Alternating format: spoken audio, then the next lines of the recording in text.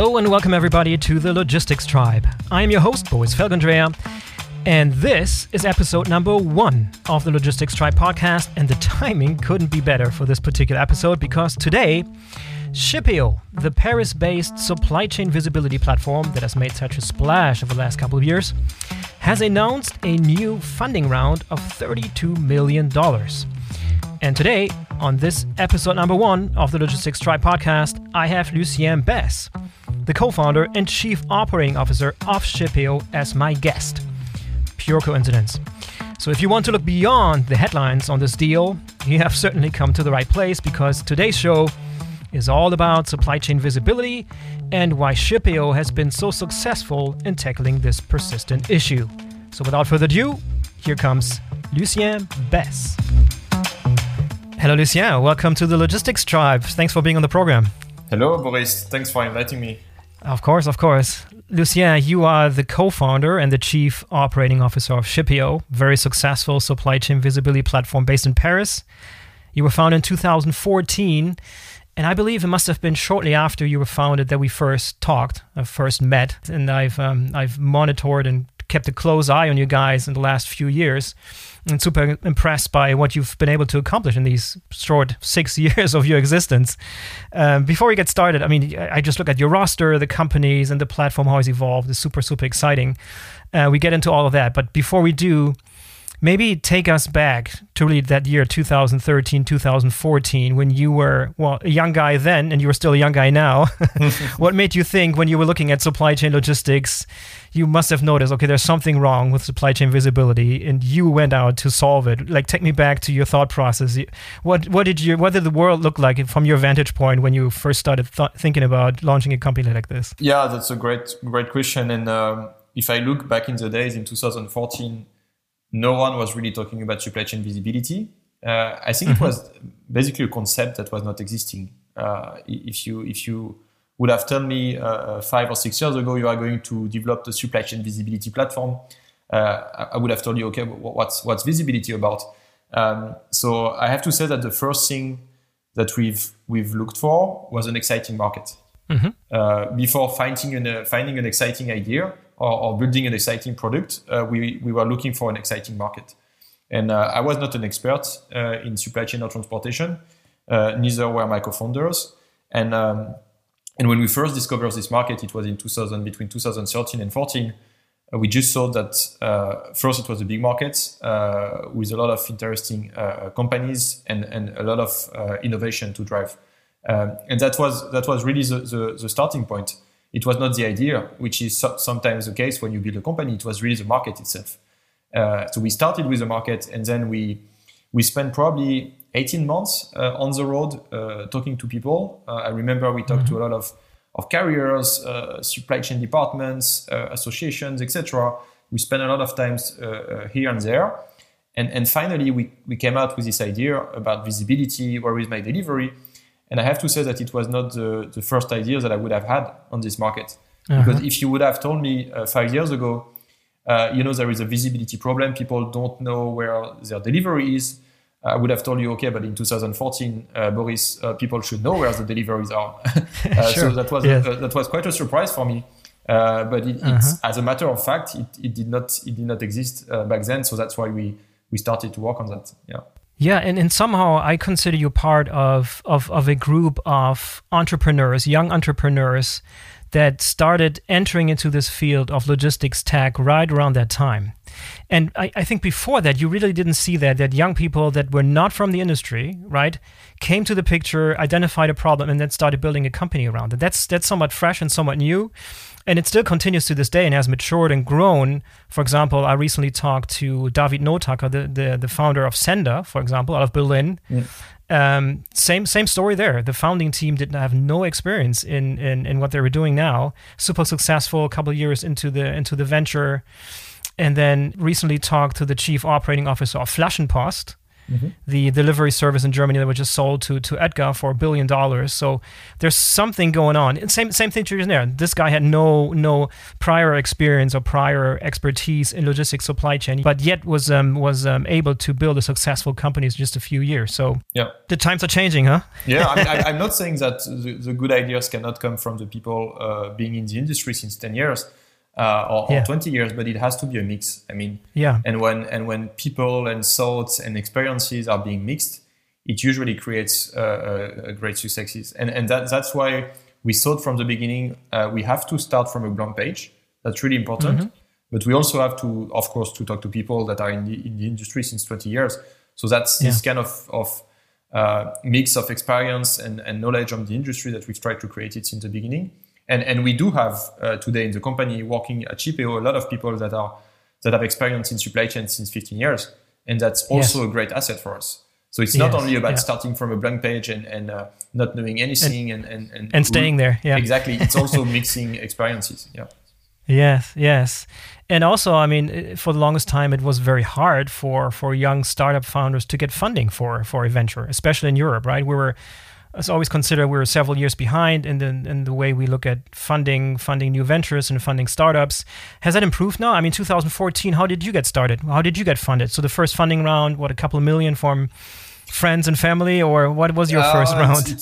So we started with, of course, we started with our own money, putting most of our savings on the table to hire the first developers and build the first USP, MVP, So that was really the early days. And quite early, I have to say, in the life of Shippeo, we've managed to get access to capital through a venture capitalist because it was, I think the size of the market was quite appealing.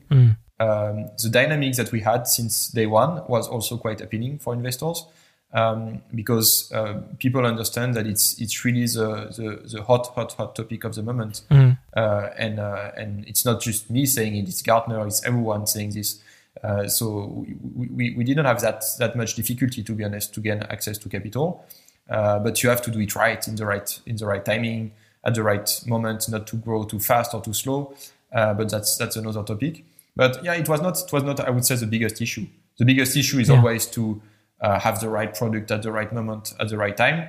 And for that, we've been quite lucky, I guess, because we've really been the witness of the creation of this market. And now you might know that there is a Magic Quadrant coming out next year, being done by Gartner on visibility. There's a lot of things that are being created these days around this market. Yeah, it's quite exciting. Yeah. So it's nice to see that in 5 years things change dramatically on this market. And the dynamic is just crazy. Yeah. Well, take me back to those early days of the early product. So the first, minimal viable product that you took out there to the market. What did that look like, and who were the first customers that said, "Well, let's try, let's give it a try, let's jump"? Yeah, I mean, when you start a company, you always have to look for innovators. It's the first people who are going to buy your product. It's innovators. I don't know if you know this. This book, which is quite interesting, called "Crossing the Chasm." Sure. Yeah. And the innovator's dilemma. Yeah, exactly. So in Crossing the Chasm, you always start by the innovators, and that's what you need to do. And back then in 2014 and 15, we've just looked for innovators. And I'm not saying that whatever the product we would have had, they would have buy it. I mean, that's not what I'm saying, but it's kind of that you need to find people that have trust in you and who are ready to test anything. And the first product that we actually put on the market was a mobile app for truck drivers, which is completely different from what we are doing today, because of course we still have a great mobile app with a lot of use cases, etc. But it's much bigger than that. What we are building right now, it's a multimodal global visibility platform for large enterprises. So it's really different from a mobile app. But the first ideas that we had on the market 5 years ago was, okay, carriers and shippers do not manage to share information in real time. Let's build a mobile app. And we thought that in 6 months, all the carriers in Europe would download this mobile app and it would be a great success. Of course, that's not what happened. The mobile app was used. We did a lot of things with it, but it was not enough. So we were the first on the market.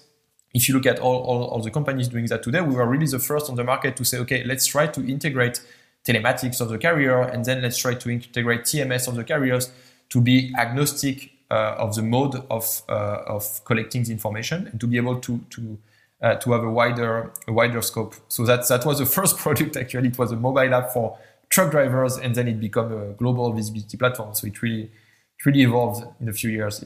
Yeah, and who were the first customers that were willing to take a risk, not the risk, but willing to try it and try it out? Who were the first innovators? Yeah, we had a great traction at that time with Kingfisher Group, one of their subsidiary, Castorama in France, was one of the first company who tested the products. Thanks to them, we had a good first traction also with Faurecia in the automotive industry. They tested the product and they are still customer. We are really proud about that. Leroy Merlin, big DIY retailer, also in France, who tested the product, and we still a happy customer, growing also year after year.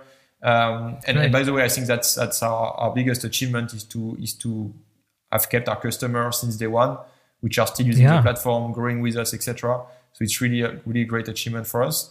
So yeah, thanks to them. Yeah, fantastic. And then, of course, as you were growing, as the product matured, you had to hire a team. Talk to me about the team growth. I mean, you've expanded dramatically. Right now, you're at 180 people, something like that, almost 200? Yeah, 160, something like that. 160? We'll be maybe a bit bigger by the end of the year. Yeah, I mean, if I take a step back on this topic, I truly believe, and I'm a true believer that 99% of the success of a company relies on people. Right. And even more when the company is growing. The more you grow, the more you need to rely on talented people. And that's very true. That was very true for us. All the things that were successful at Shippeo, it was related to people, definitely, because we had great people in the company. We very early in the life of Shippeo defined some values, which I still believe are a great way to hire the people that will succeed at Shippeo. So we have 4 values: ambition, commitment, simplicity, and team spirit. So that's the 4 values that we have at Shippeo. And I think it really reflects the mentality of the people that are working in the company. They are ambitious for themselves and for the company. They are committed, meaning that they do the extra mile every day. I'm always impressed by the commitment that we have in our teams. They are simple. We don't do politics. We don't complexify stuff, and they work as a team. So that's really 4 values that are really important for us. And finding the right people is a big challenge, and it's an everyday challenge. Yeah. And I really see the difference of one of our action being successful or not if we have someone that is great or someone that is really, really, really great. I mean, that makes a huge difference. So that's why we only want to hire the best. Yeah. Yeah, and you will probably eventually reach the point where it's impossible to know everybody personally. You probably haven't reached that point yet. You still know everybody by name when they come by your desk. And yeah, I think I could tell the name of everyone in the company. That's still a bit difficult, of course. I might have some hesitations, but I still know everyone in the company. Yeah, and I think that's strongly related to one of our values, which is simplicity. Because of course we have middle management, we have processes, we have hierarchy in the company, etc. But we try to be very simple in the way we interact between each others. Which means that, and that's something that I tell to all the newcomers joining the company. We have an onboarding process, and I'm part of the onboarding process. All the newcomers, they sit for 1 hour with me, and I just tell them about the values, the vision, what we do, how we work at Shippeo. And I like to take some time to do it with each of the employees joining. And the first thing that I tell them is, you guys will be the future guardians of these values. And so if you start feeling that we are doing something in the wrong way, or we are not ambitious enough, or we are not committed enough, etc., just come and knock at my door and tell it. And you guys are responsible for the future of the success of the company. So that's really, really important for me to make sure that people feel empowered and responsible for what they do in the company. Yeah, and this one, 2020, was a very different year. You probably onboarded people and hired people in the pandemic that were never part of the office, never came in. Has that been reality as well for you? That you hired people you haven't physically met, or you that haven't been able to come to the office yet? Yeah, I think we've onboarded 70 plus people on remote. Whoa. Purely on remote. Yeah. So first, big big thanks and congrats to the HR team. Yeah, no kidding. Who did a great job. They are amazing, to be honest. I mean, it's mainly 2 people who did that, and they are really, really amazing. And yeah, it's quite strange not to know physically people. I remember I had a conversation with one of our marketing team member. Great guy. He did a lot of stuff in the first months, and between the 2 lockdowns, I took a beer and I saw the guy coming and I said, "Oh, finally that's you." I mean, we worked so many hours together, and I haven't seen you so far. So I mean, it's really, really strange to kind of rediscover people after you started to work with them. But yeah, it was a big challenge for us. Yeah, I can imagine. And then Lucien, let's just continue down that path of how the company grew. When was the point when you realized? Well, I would guess the first couple of years, you're still on the fence whether you have something successful here, right? Whether this is actually going to work. There's probably a lot of self-doubt. When was the time when you realized, oh my God, I think we hit it now. Now we're hitting stride. Now we found the right product market fit. Now we're onto something. When was that time? Do you remember a particular moment where that happened? Yeah, I think it was between 2018 and 19. Okay. So quite a few years in then. All right. Yeah, I would say 2018. To be honest, mm-hmm. I mean, we've launched the company in 14. In 15, we were just trying to find the ideas, mm-hmm. The product market fit. In 16 and 17, we were piloting with first customers, deploying our first customer, and things really exploded in 2018. Mm-hmm. And we really saw things changing. It hugely relates to the maturity of the market. And I think the market became suddenly more mature in 2018 because we had our first customers, we had our first success stories, we were able to prove the value of the solution, and the market was also much pushy for these kind of solutions. So really, I think 2018 was really a changing and pivotal year for us in the growth of the company. Yeah, and when you say the market has become more mature, what do you contribute that to? Why do you think the market had suddenly matured in 2018? I believe that it's a combination of a lot of things. The first thing is that we see more and more companies taking this visibility topic as a very high priority in the company, not only on the supply chain department, but really almost at the CEO level. Why? Because people believe, especially for companies selling products, that they want to switch to a kind of product as a service mode, which I call product mm-hmm. as a service, mm-hmm. meaning developing a new service around their product. And I think this was accelerated in the last few years with the rise of everything that you know, the e-commerce, the expectation on the B2C. I'm not going to tell that story again that I tell every day, but if we are doing that, it's because you, Boris, when you order something on an e-commerce platform, you are completely used to have a great service, and companies, they want the same.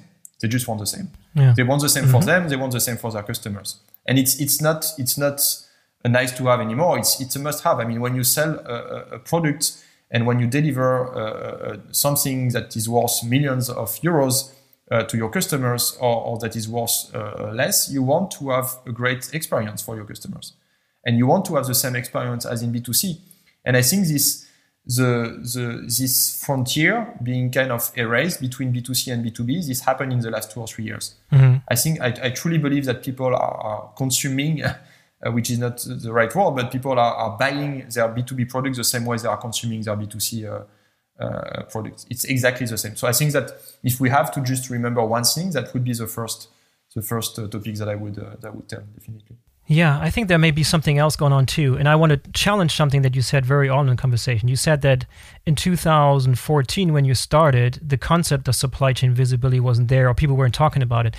It's actually, I would like to challenge that, because I know when I started working at GT Nexus in 2009, right, 5 years prior to that, people were already talking about supply chain visibility.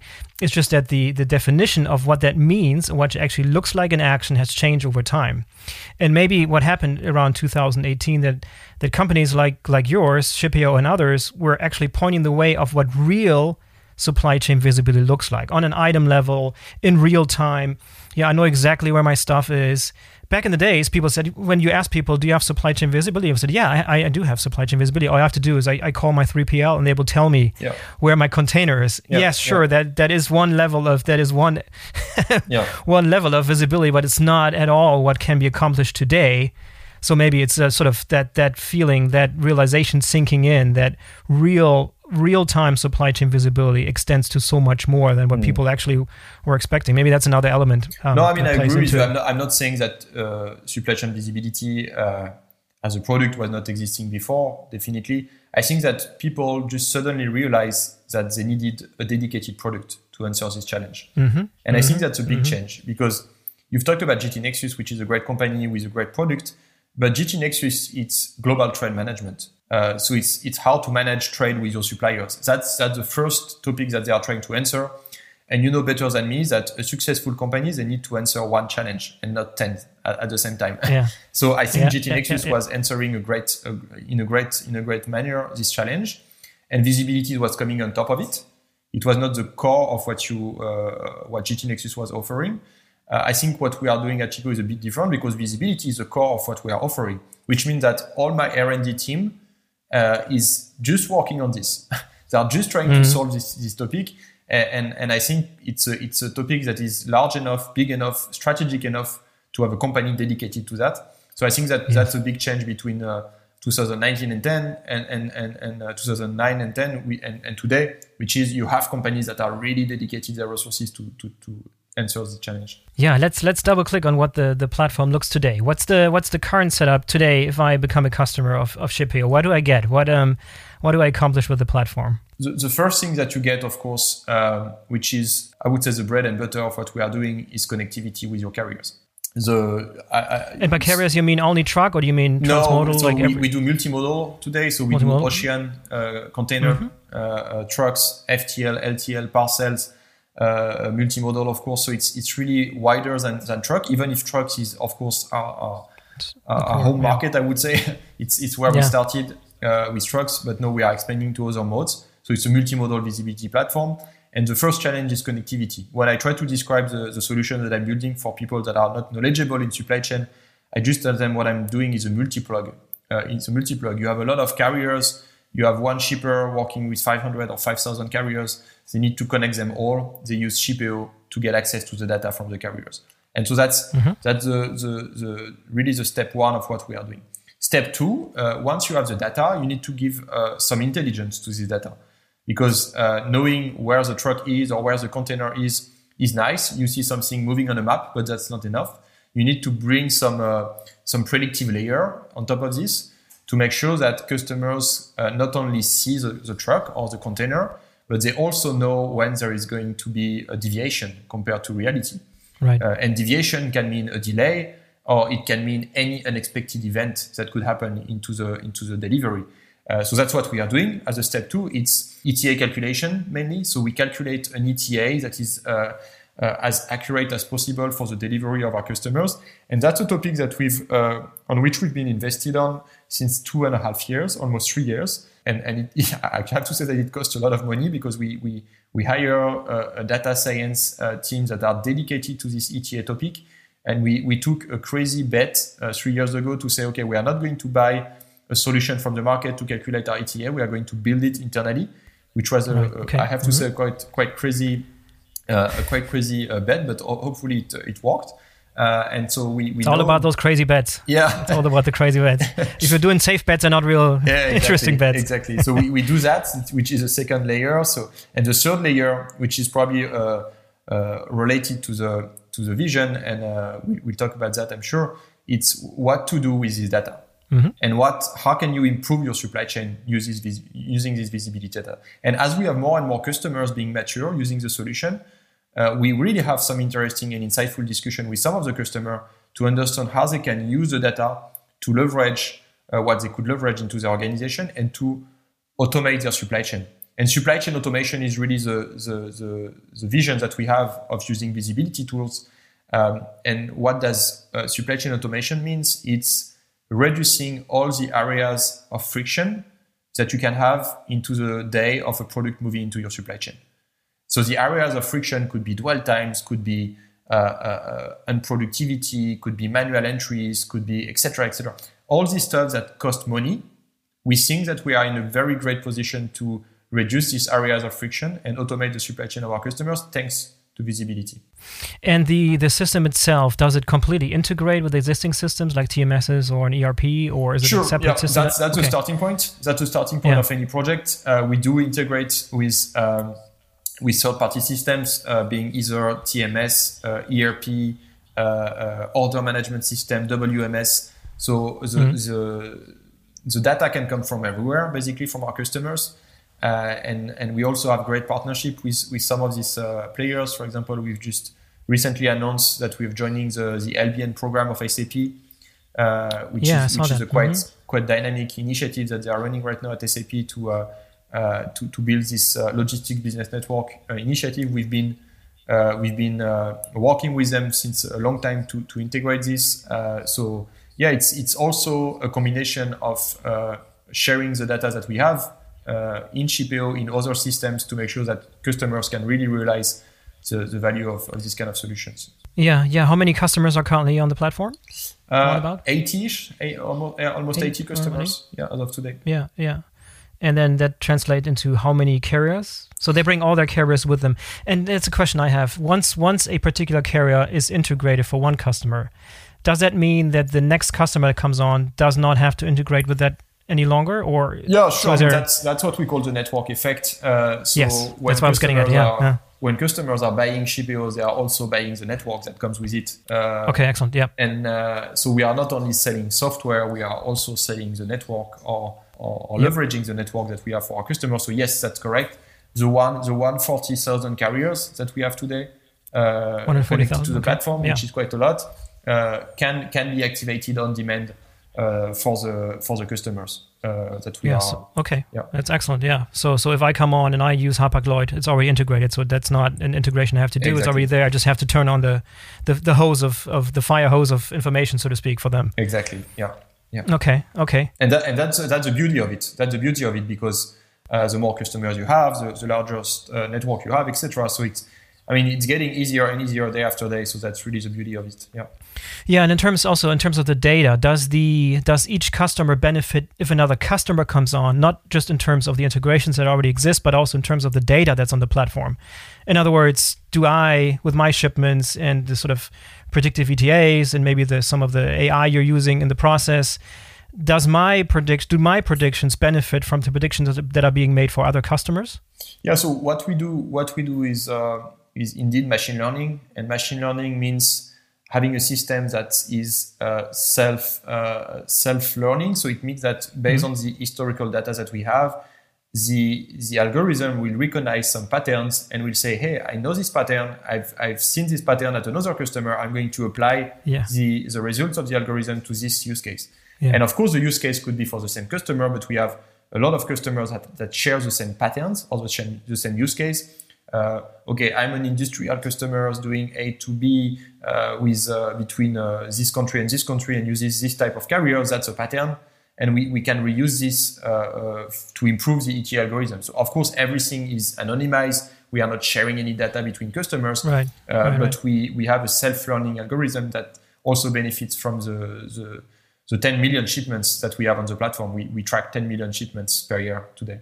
Yeah, awesome. What sort of information is being used to predict these ETAs? Is it also, let's say, traffic information, of course, from some of the telematic systems, of course, but also weather just weather patterns and so today what else we made the calculation some weeks ago with our data science team, and we are using more than 200 parameters in the algorithm.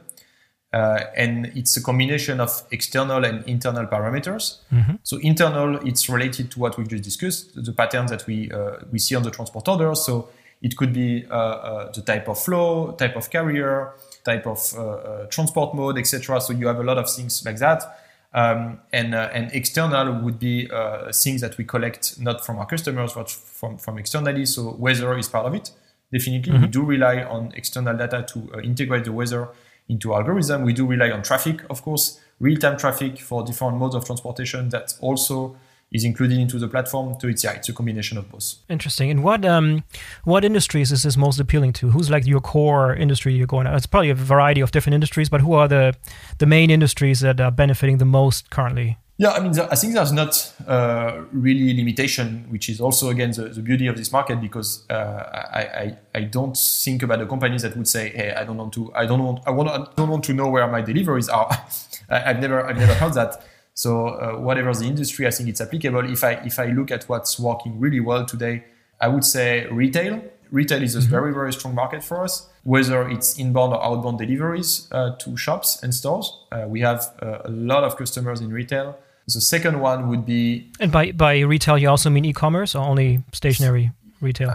I would mainly say stationary e-commerce. So people delivering stores and shops. Yeah.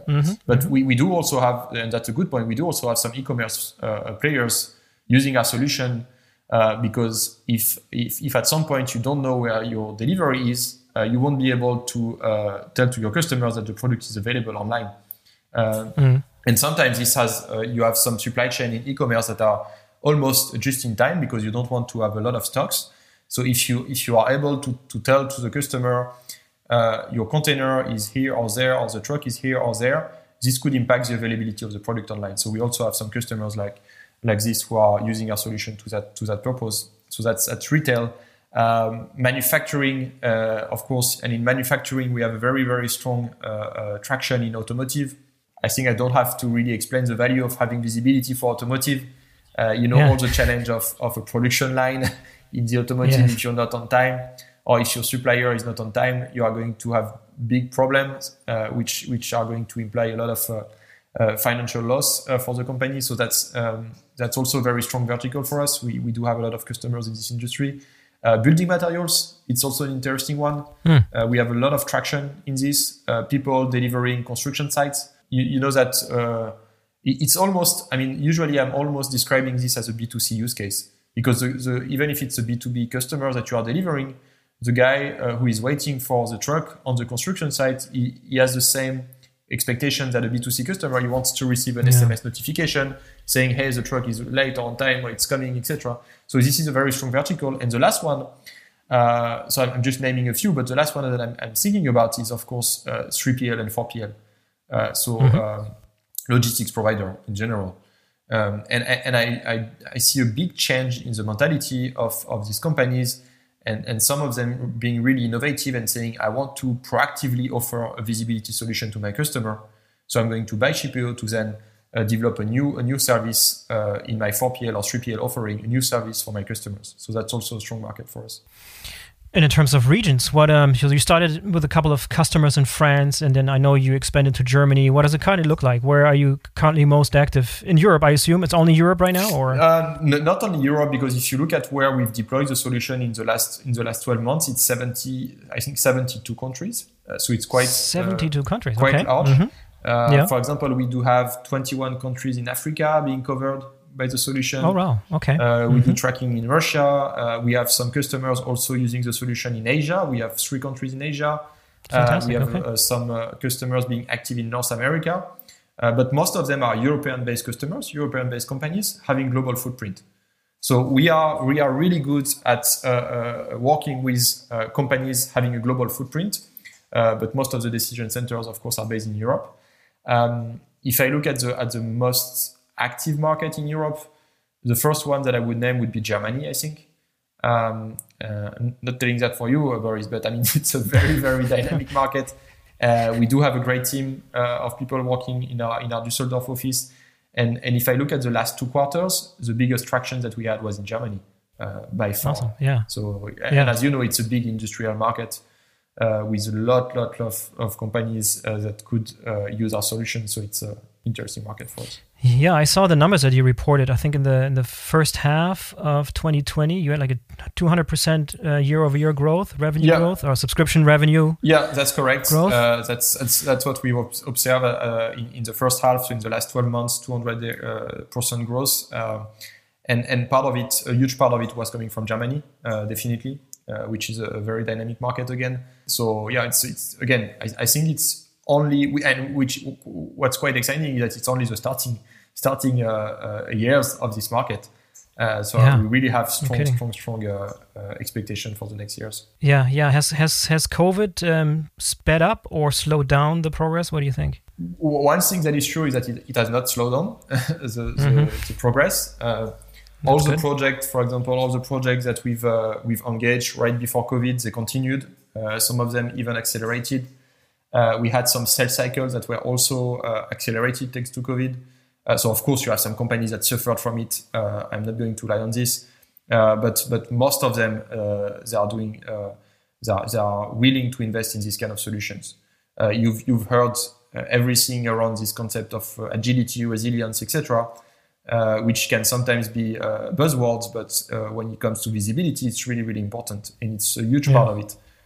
So no, I think unfortunately COVID will also be some sort of catalyst in the next few months to use these kind of solutions. Yeah, next few months and next years is a good transition to the next topic. I would like to talk to you about the future. What does the Shippeo platform look like in 5 years from now? What does the company look like? What does the platform look like? How would it evolve over time? Yeah, I mean, I can come back to the vision. I